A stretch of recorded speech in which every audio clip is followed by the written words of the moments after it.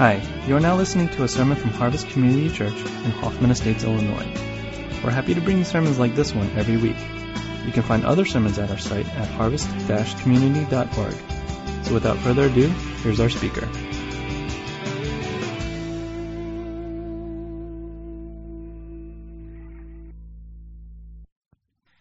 Morning, everyone. It's great to be here with you at Harvest. It doesn't really feel like a guest speaking opportunity, but just kind of coming over to family, you know. And it's one of the great things about Thrive is we can help one another out. So it's just a great opportunity to be here with you this morning. As you may already know, our church over there, just down the road at Emmanuel, is going through this series in the Gospel of Luke called Encountering Jesus. We're in year 3 and we're about halfway through the Gospel. So you get a sense of how our church rolls, you know. I took 2 years for the book of Ephesians. So when I announced to our church that we're doing Luke, everyone went, oh, because they realized there were 24 chapters.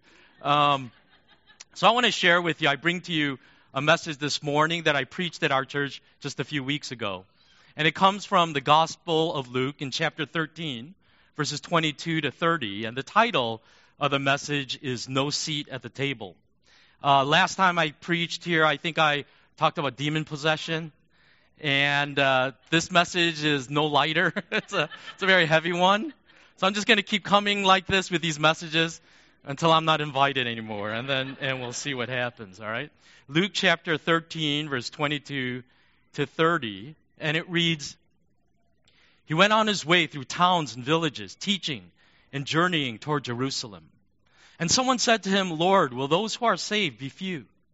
And he said to them, Strive to enter through the narrow door. For many, I tell you, will seek to enter and will not be able. When once the master of the house has risen and shut the door, and you begin to stand outside and to knock at the door, saying, Lord, open to us. Then he will answer you, I do not know where you come from.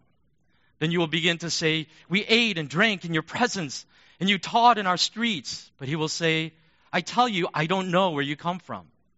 Depart from me, all you workers of evil. In that place there will be weeping and gnashing of teeth when you see Abraham and Isaac and Jacob and all the prophets in the kingdom of God, but you yourselves cast out. And people will come from east and west and from north and south and recline at table in the kingdom of God. And behold, some are last who will be first, and some are first who will be last. Let's pray. Father, we pray that through the work of your Spirit, you would open our eyes to simply see the truth that lies in these words that Jesus spoke 2,000 years ago.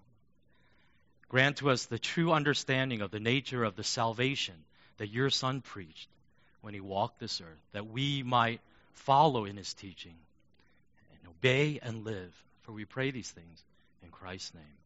Amen. As a historical figure, Jesus appeared seemingly out of nowhere, an uneducated carpenter from the backwoods town of Nazareth,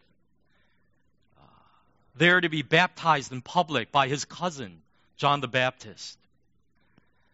And out of that obscure beginning, in a very little while, his fame would explode in Palestine. And he would become the most popular figure of his day as huge crowds began to gather. So much so that quite often they nearly crushed him, and he had to figure out how to escape from them. People were drawn not only to the miracles that he performed, but also to the power and authority with which he taught that was unlike any of their other religious leaders. And yet, here's the paradox of the popularity of Jesus. Despite his enormous popularity, most in Israel didn't accept Jesus' message of repentance and salvation that he came to bring. In other words, Jesus was popular like a celebrity is popular. He wasn't popular so much for the message that he came to bring. Luke chapter 9, verse 51 says, When the days drew near for him to be taken up, he set his face to go to Jerusalem. You can make a strong argument that this singular verse divides the Gospel of Luke in half. Everything that follows after Luke 9:51 is a record of Jesus' slow but relentless journey to Jerusalem, his final visit to the capital, where he would go to offer his life for us on a cross. And as Jesus realizes that his days are numbered for his earthly ministry, after Luke 9:51, you definitely can detect a change in his tone. There is an urgency, a stridency to his message. He's become a public figure. Israel knows his message, but now he calls the people out and says, hey, listen, you got to make a decision here. It's not good enough just to keep showing up to these events and he's watching the miracles and being dazzled by my teaching. You got to decide if you're going to be one of my followers or not. Are you going to be a fan or a follower? And so Jesus teaches from village to village, asking them, will you believe? And what's interesting is that this guy stands up and says, are only a few going to be saved? Are only a few people going to be saved? There must have been something in Jesus' teaching that concerned this guy that asked the question, that maybe suggests who exactly is going to be saved according to the teachings of this man. The fact that a Jew is even asking this question is really interesting. Because in Jesus' day, pretty much every Jew assumed that they were saved. They all believed that they were going to heaven. Why? Because our ancestor is Abraham. And we are God's chosen people, so we get an automatic ticket to heaven. It's a freebie for us. It's our birthright as the chosen people. As a Jew, though it was so believed, you had to do something pretty wicked to lose that privilege of heaven. Maybe be a serial murderer. Who knows what you had to do. But it had to be pretty bad. Of course, for the Gentiles, it was another story. There wouldn't be many of them in heaven. But for us Jews, we're going to be there. We're going to be at the party. We're going to be at that great celebration in the sky. But as they sat under the teachings of Christ, I think these Jews began to realize this man's view of salvation is really different from the view of the salvation that we're being taught in the synagogues by all our other religious leaders.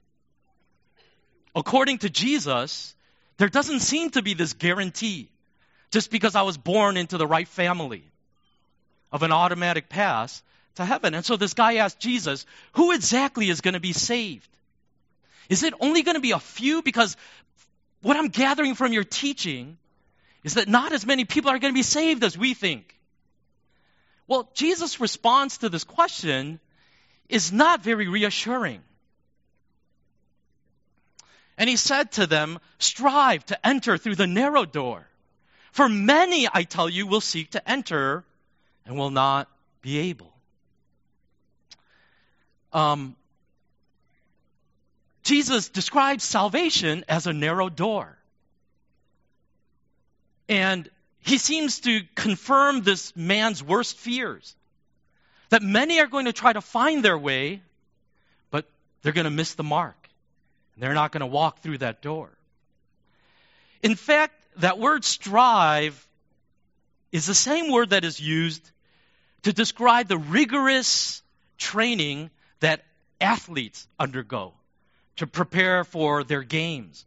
The actual word in Greek is agonizomai, and that's where we get our modern term agony. Now, let me ask you, are there some bells going off in your head, some alarm bells? Ding, ding, ding, ding, ding. Any of you bothered by what Jesus is saying to this man? Because isn't salvation supposed to be by grace alone?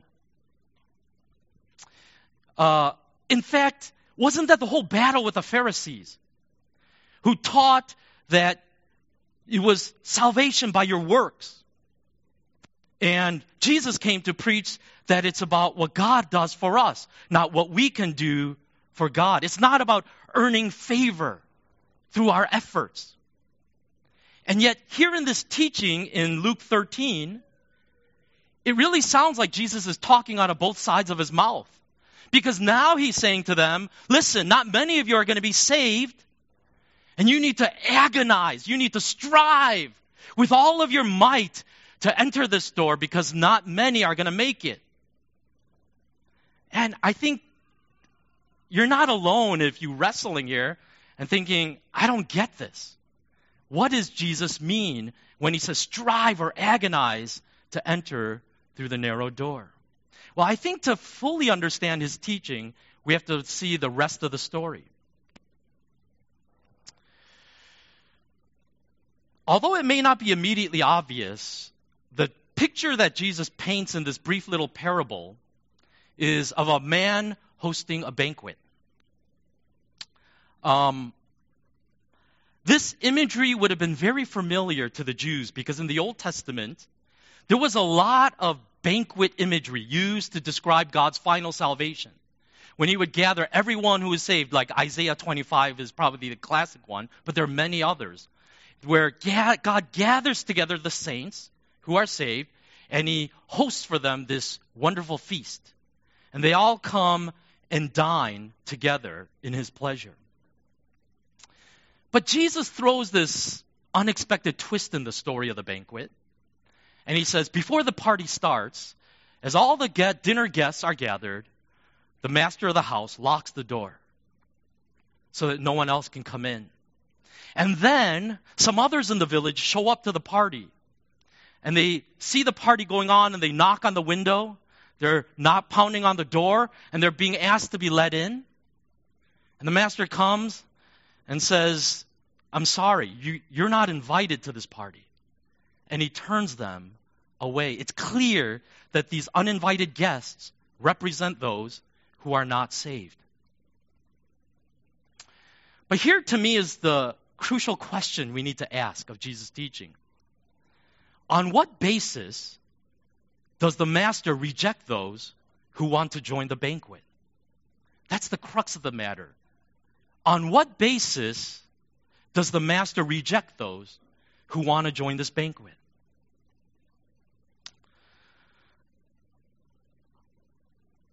You see, what Jesus will unfold through the story is not that these uninvited guests didn't do enough to earn a seat at this table. His message to them is not that you are not born into the right clan. You don't have the right family name. You don't come from the right ethnicity. Therefore, you don't have a seat at this table. But his point is actually rather simple. What separates the invited versus the uninvited guest is simply this. The uninvited guest did not have a relationship with the master. That's it. You either have a relationship or you don't. If you have a relationship, you're invited. If you don't have a relationship, you're not.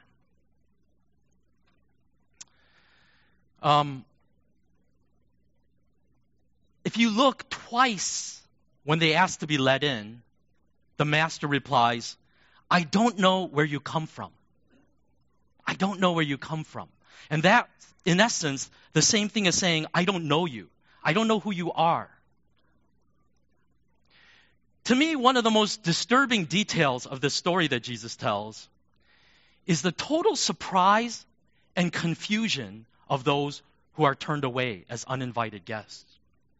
It's clear that the uninvited guests believe themselves that they belong at this party and can't understand why the master is refusing them. You can hear the disbelief, even the indignation of those who the master rejects, saying, what do you mean you don't know me? Of course you know me. Jesus, it's me, Joe. How can you even say that? In fact, the first time that the master tells them that he doesn't know them, they actually use as evidence, come on, we've actually shared a meal together before. I mean, we've eaten together. We've been at the same table. And he says, when you came through my village and you taught in the streets of my village, I was there in the audience. I've heard you preach many times. How can you say you don't know me? But the master is undeterred. He's unswayed by that argument. And he says, listen, I don't know you.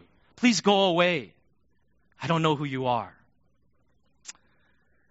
In other words, for those who were locked out of the banquet, there was an illusion of a relationship when in truth, none existed. There was an illusion of a relationship when none actually existed. Maybe I could illustrate it like this. A few years back, I was invited to speak at this retreat.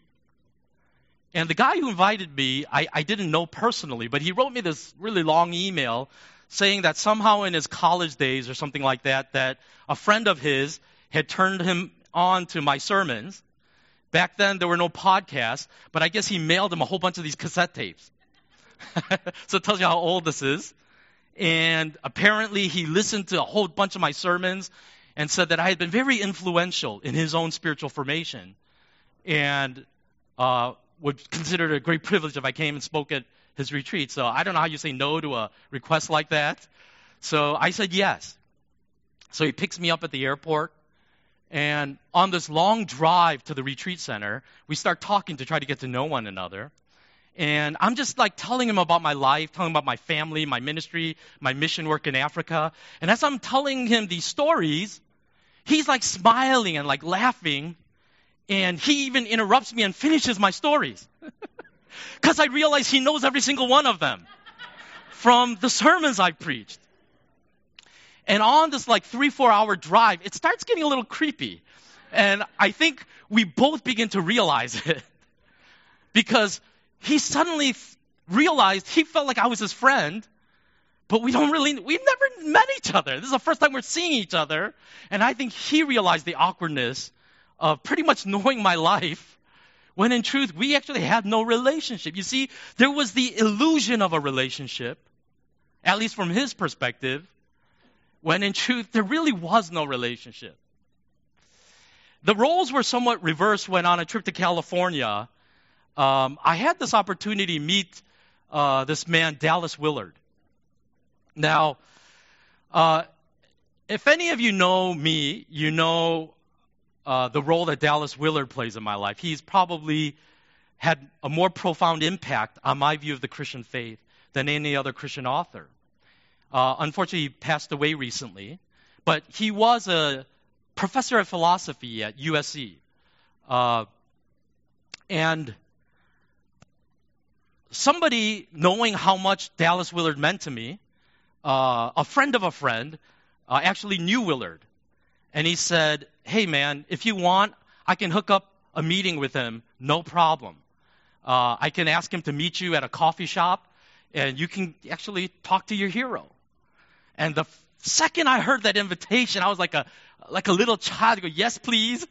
Like, oh my goodness. And then I began to think about it a little more deeply. And I began to envision what that meeting was going to be like. And I realized, what would I even say to Willard beyond the greeting? It'd be like, I really like your books. You're a good writer. And then that's it. I don't know him. I know nothing almost about his personal life.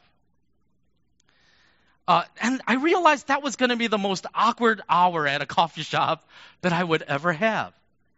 And so I ended up declining the offer. And I said, it's all right. I don't have to meet him. You see, there was an illusion of a relationship. But there really was no relationship with Willard. Jesus ends his story with one final detail. He says that those who realize that they lost their chance to be part of the great banquet end up in a state of, quote, weeping and gnashing their teeth.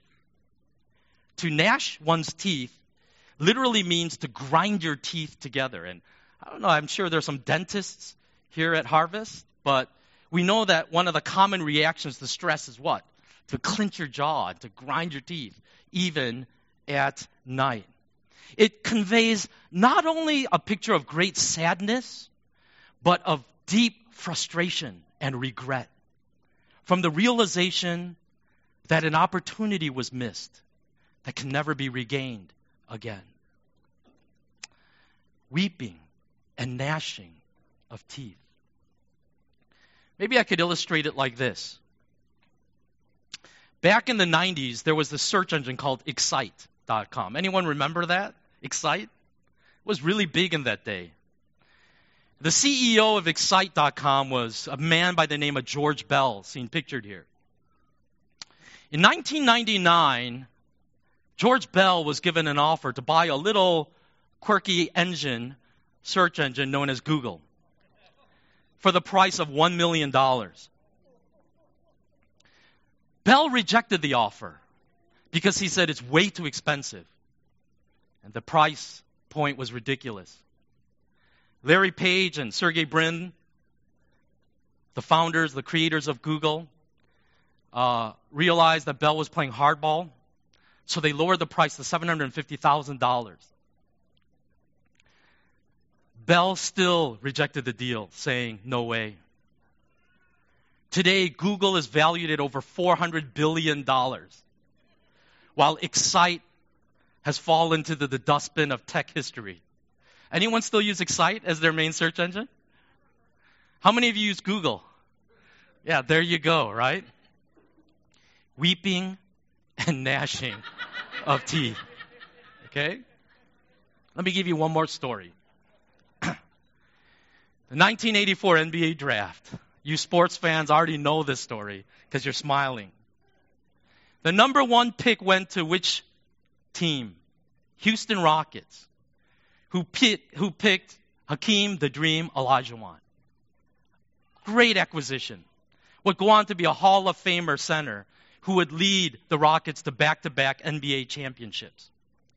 No one questions that pick. But why the 1984 draft is legendary in sports history is the number 2 pick that went to Portland Trail Blazers, who drafted who? Sam Bowie.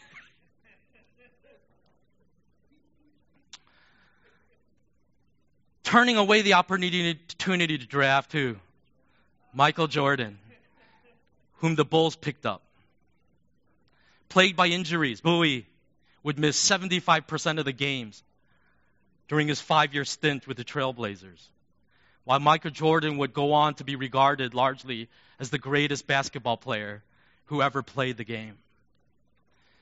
On its list of 100 worst draft picks in sports history across all sports, ESPN lists Portland's pick of Sam Bowie number 1. Weeping and gnashing of teeth.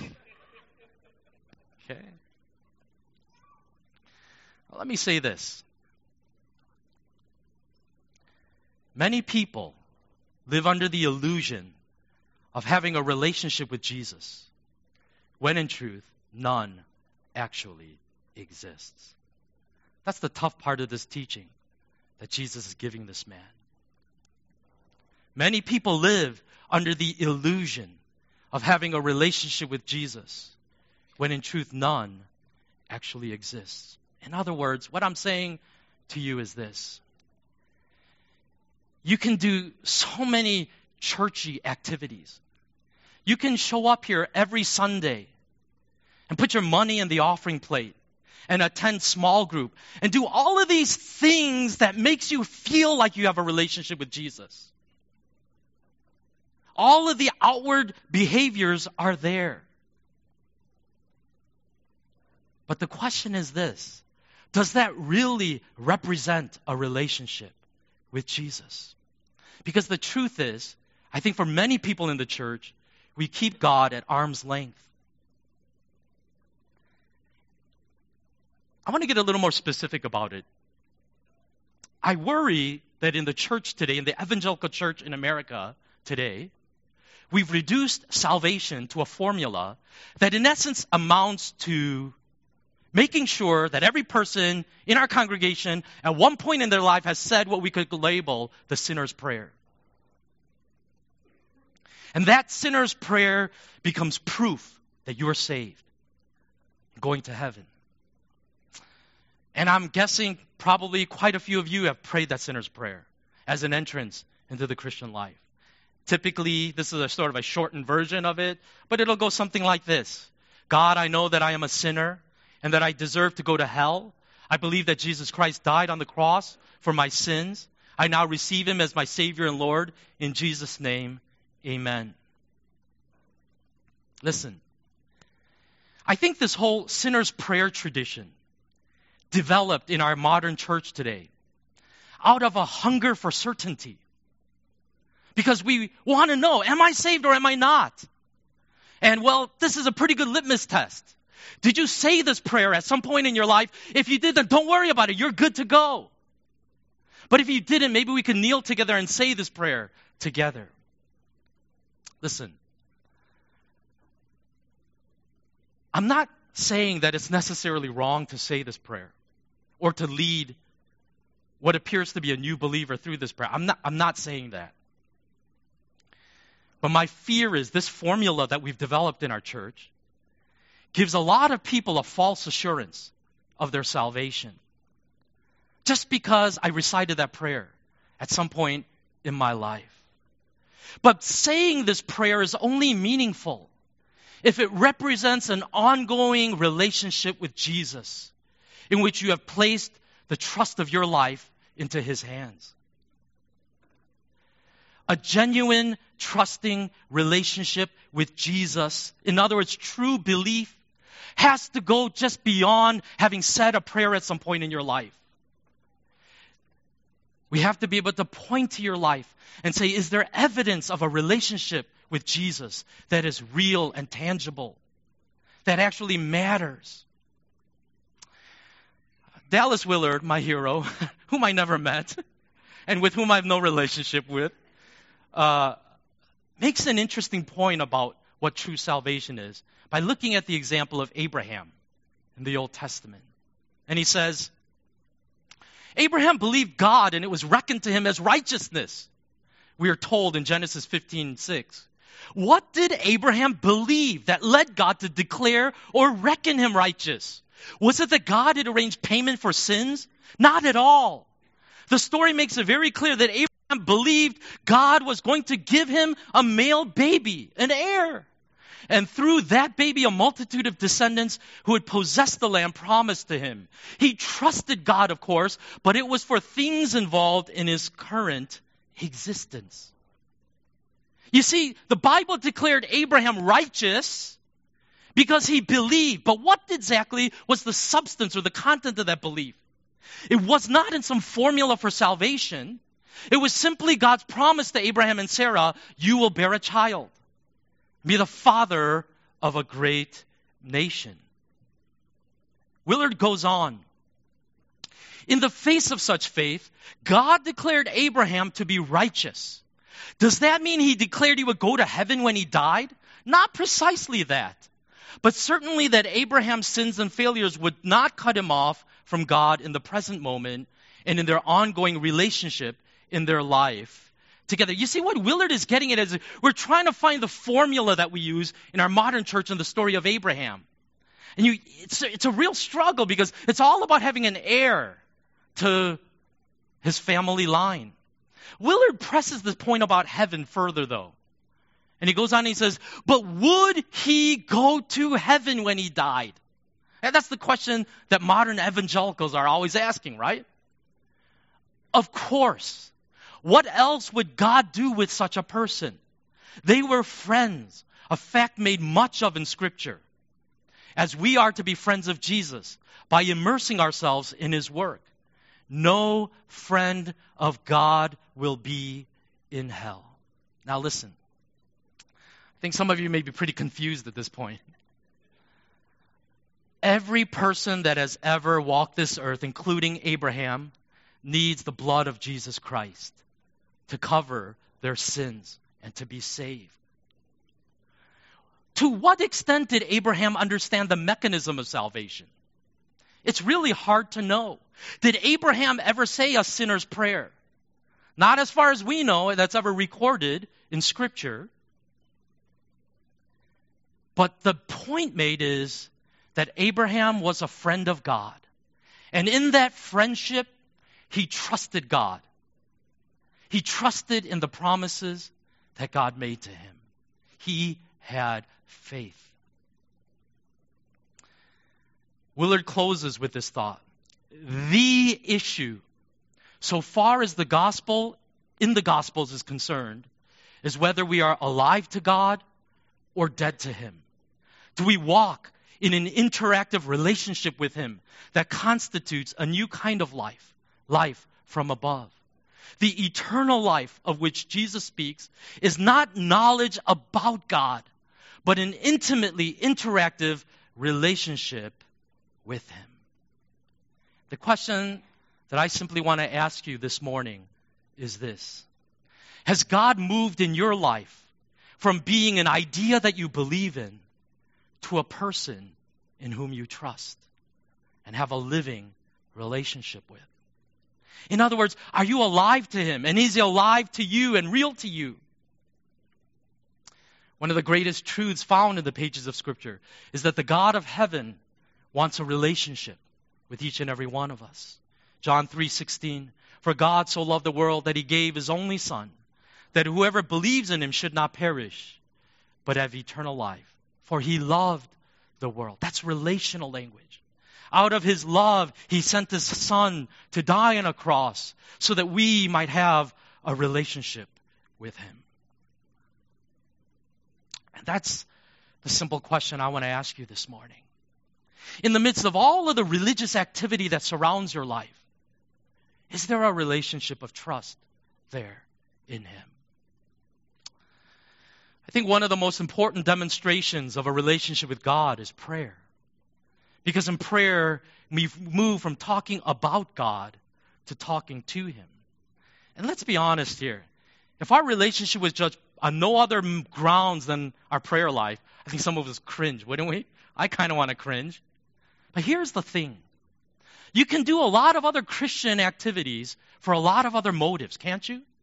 I mean, when you're really missional and activist, there is an adrenaline rush to the activism itself that, frankly, you don't really need God. Just humanitarian goodwill is good enough to drive those efforts, isn't it? That's unfortunate, but that's true.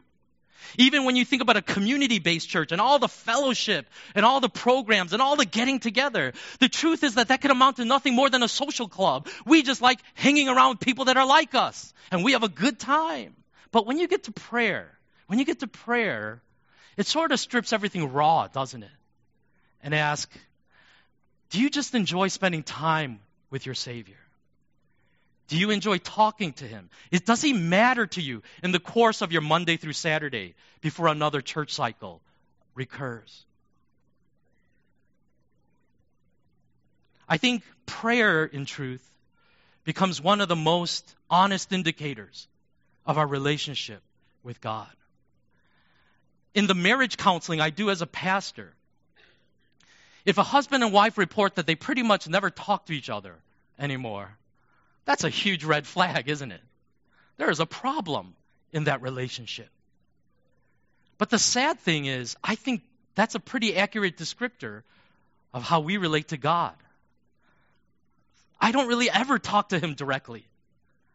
I just expect my pastor to talk to him and tell me the message that he has for me every Sunday. It was interesting, during our Lent season, this past Easter, I was going through this Lent devotional from Redeemer Church. And I caught myself doing something interesting. I really enjoyed this devotional. And I would read these little tidbits based on these Bible passages. And it's like some very intriguing ideas were being brought out in this devotional. So I enjoyed it. But one of the things I realized was this. The devotional always ends in a prayer. And I realized I always skip the prayer part. One of these canned prayers. I'm not going to read that. And it exposed something in me. I love ideas about God. I love the philosophical aspects of my faith and being titillated with a new paradigm to chew on. But I realized even in my own life, how often does that actually translate to devotion and worship and surrender and relationship? You see, I think for a lot of us, we talk a lot about God in the third person as a concept. But do we really talk to him in relationship as a person? It is so easy to live your entire life in church and have the illusion of a relationship when in truth none exists. David Paulison writes about prayer. It's hard to pray. It's hard enough for many of us to make an honest request to a friend we trust for something we truly need. But when the request gets labeled praying and the friend is termed God, things often get very tangled up. You've heard the contorted syntax, formulaic phrases, meaningless repetition, vague non-requests, pious tones of voice, an air of confusion. If you talk to your friends and family that way, they think you lost your mind. But you've probably talked that way to God. Doesn't that capture it so well? Oh, dearest brethren of mine, how doest thou be this day? I want to commune with you in this moment, in this hour. Listen, I feel the pain that Paulison is describing. Let's be all real here and honest here. Prayer is hard. I know it because every time we do congregational prayer, when our church members, they come up here trembling, ooh, dearest heaven, they're panicked, they're nervous, right? What I want to offer you as I wrap up this message today is this idea of recapturing prayer in its essence. This author, Paul Miller, writes about a time he was camping with his children. And as they were walking through the woods, his 14-year-old daughter, Ashley, lost a contact lens. It popped out of her eye, and it fell onto the forest floor. And immediately, Miller told all his kids to freeze, and he said, let's pray. And even before Miller could start the prayer, his daughter, Ashley, burst out in tears, crying. And she yelled and screamed back at him, what good does it do? I've prayed for Kim to speak, and she isn't speaking. You see, Kim is Paul's younger daughter, who is autistic and unable to speak. Ashley's sister. And Paul didn't know it, but his 14-year-old daughter, Ashley, had been praying for years that her younger sister would be able to talk. But year after year, nothing changed. Nothing happened. Kim remained mute. As a father, Miller didn't know what to say to his daughter.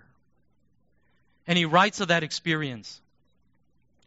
Few of us have Ashley's courage to articulate the quiet cynicism or spiritual weariness that develops in us when heartfelt prayers goes unanswered. We keep our doubts hidden even from ourselves because we don't want to sound like bad Christians. We have a vocabulary of prayer speak, including, I'll lift you up in prayer, and I'll remember you in prayer. Many who use these phrases, including us, never get around to praying. Why? Because we don't think prayer makes much difference. The most common frustration is the activity of praying itself. We last for about 15 seconds. Then out of nowhere, the day's to-do list pops up and our minds are off on a tangent. Instead of praying, we are doing a confused mix of wandering and worrying. Then the guilt sets in. Something must be wrong with me. Other Christians don't seem to have this trouble praying. After 5 minutes, we give up saying, I'm no good at this. I might as well get some work done. Complicating this is the enormous confusion about what makes for good prayer. We vaguely sense that we should begin by focusing on God, not on ourselves. So when we start to pray, we try to worship. That works for a minute, but it feels contrived. Then guilt sets in again. We wonder, did I worship enough? Did I really mean it? In a burst of spiritual enthusiasm, we put together a prayer list. But praying through the list gets dull, and nothing seems to happen. The list gets long and cumbersome. We lose touch with many of the needs. Praying feels like whistling in the wind. When someone is healed or helped, we wonder if it would have happened anyway. Praying exposes how self-preoccupied we are and uncovers our doubts. It was easier on our faith not to pray. And I think the truth is many in the church can identify with Paul Miller's confession, can't we? It's almost easier on my faith not to pray than to pray. And the truth is, I think we can make prayer such a complicating thing with all of these enormous rules and regulations and formalities. if I can just leave you with one thought, it is maybe what God is inviting us to here this day is to enter into relationship with Him by entering into the rediscovery of prayer as nothing more than simply a child talking to a parent. And simply letting God know whatever is on your heart, whatever is on your mind. Would you share it to Him in prayer? Whatever your needs or desires are, whatever your hopes and dreams are, whatever your greatest fears and anxieties are, would you give it to Jesus in prayer? Forget about phrasing it right. Forget about, I think I have bad theology in all of this. I think what God simply desires is to have a relationship with you, to simply walk with you, to talk with you, to hear from you, and lay your burdens on Him. Nothing is too small or too big to lay to Him in prayer. Nothing is too embarrassing or shameful to bring to Him in prayer. It was interesting. I shared this with my church. As you know, through Thrive, we're doing this One Tribe church plant in Flagstaff, Arizona. And as I was flying out there a few weeks back, my flight in O'Hare got delayed by over an hour and a half. And my connection from Phoenix to Arizona was 45 minutes. So I had to rebook the connection. The only connection was at midnight, which would get me in Flagstaff at 1 a.m. And I had 3 evening meetings lined up that Friday. I needed to be there. So my only recourse was to arrive in Phoenix, ditch the connection, and just get a rental car and drive to Flagstaff. I resigned myself to that. But on the flight to Phoenix from Chicago, I just gave that to God. And I said, God, please, if there's any way, show me your favor. Show me your favor. That was my one prayer. I know I have no right to demand it, but if you would, just show me your favor. We arrived hour and 45 minutes late. And I was sitting at the second to last row of the plane. I was thinking to talk to the flight attendant and say, is there any way that everyone could sit down and I could zoom out there and get first out of the plane? But I was so late that I didn't even bother. And it was filled with elderly people. I know some of us, I apologize, I'm not age discriminating here, but let's be honest, they get out of the plane a little more slowly than others. And this plane took about 20 minutes to deplane. So what's the point? I missed the flight. Another thing about flying into Phoenix I discovered, because I'd been making numerous flights there to Flagstaff over this last year, is that the connection is always on the other end of the airport, okay? And I don't know if you've ever flown to Phoenix, but that airport is sprawled out, So you usually have to walk like football fields to get to your connection. So I said, there's just no way. But even as I was leaving the plane, I said, God, could you just show me your favor? I get out and I find out that my connection's right next to me in the very next gate. I walk over there, but the gate is closed. And the guy's got the strip bar over and the door shut, and the guy's just staring at me. We're like looking at each other. And he sees me approach. I got to the 1 yard line, and I'm not going to get in. And I just looked at the guy. And I said, I know you're not supposed to do this, but I need to be on this plane. I don't even know why I hadn't taken off yet. But I said, I need to be on this plane. Can you let me in? And it looked like he was going to give me the rigmarole and say, no, FAA rules, and I can't open the gate and stuff. But I have no idea why, but he just opened the gate for me and said, get in. I ran in. Everyone on the plane staring at me because they were like getting ready to take off. I got on the plane and caught that flight to Flagstaff. I talk with guys that fly for a living all the time, and they said, that never happens. No one ever opens the gate for you. Listen, I don't get every connection. I've missed connections before. But what I'm simply saying is this, is what God desires is a relationship with us, to approach Him like a child and let Him know what our needs are, our wants, our desires, our fears. He wants to have a relationship with us. The paradox of the narrow road is this. The requirement to get through that door is nothing more than a relationship of trust in Jesus. But the sad fact is that most of us will reject that invitation. And may find ourselves one day pounding on that door saying, let me in. Romans 12, verse 12 says, rejoice in hope, be patient in tribulation, be constant in prayer. Let's pray.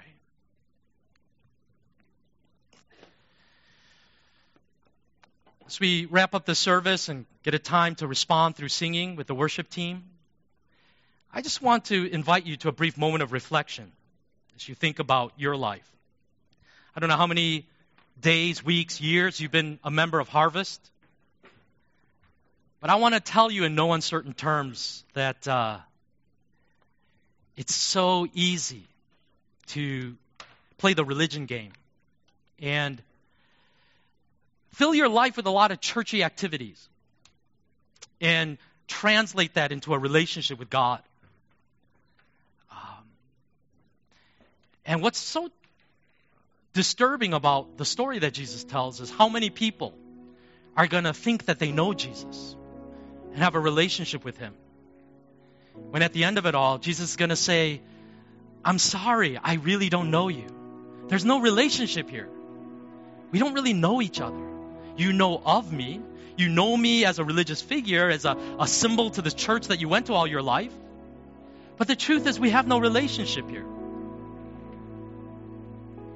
And as a pastor, it terrifies me to think of anyone under my shepherding care finding themselves on that great banquet day outside those doors, pounding and saying, let me in, let me in. That picture of weeping and gnashing of teeth, of regret, of an opportunity missed that can never be reclaimed. And my prayer is that that would not be true of any of us here in this room.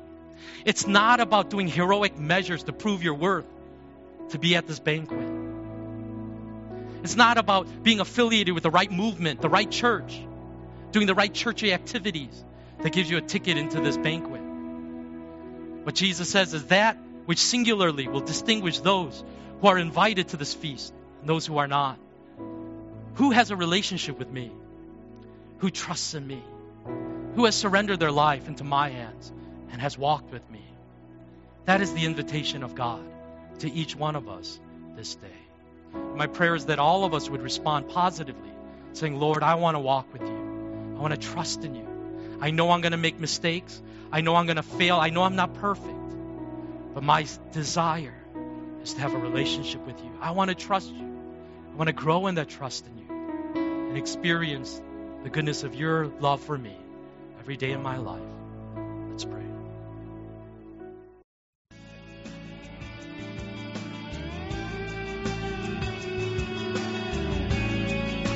Thanks for listening to the sermon from Harvest Community Church. If you would like more information or have any questions or comments, check out our website at harvest-community.org. Thanks for listening.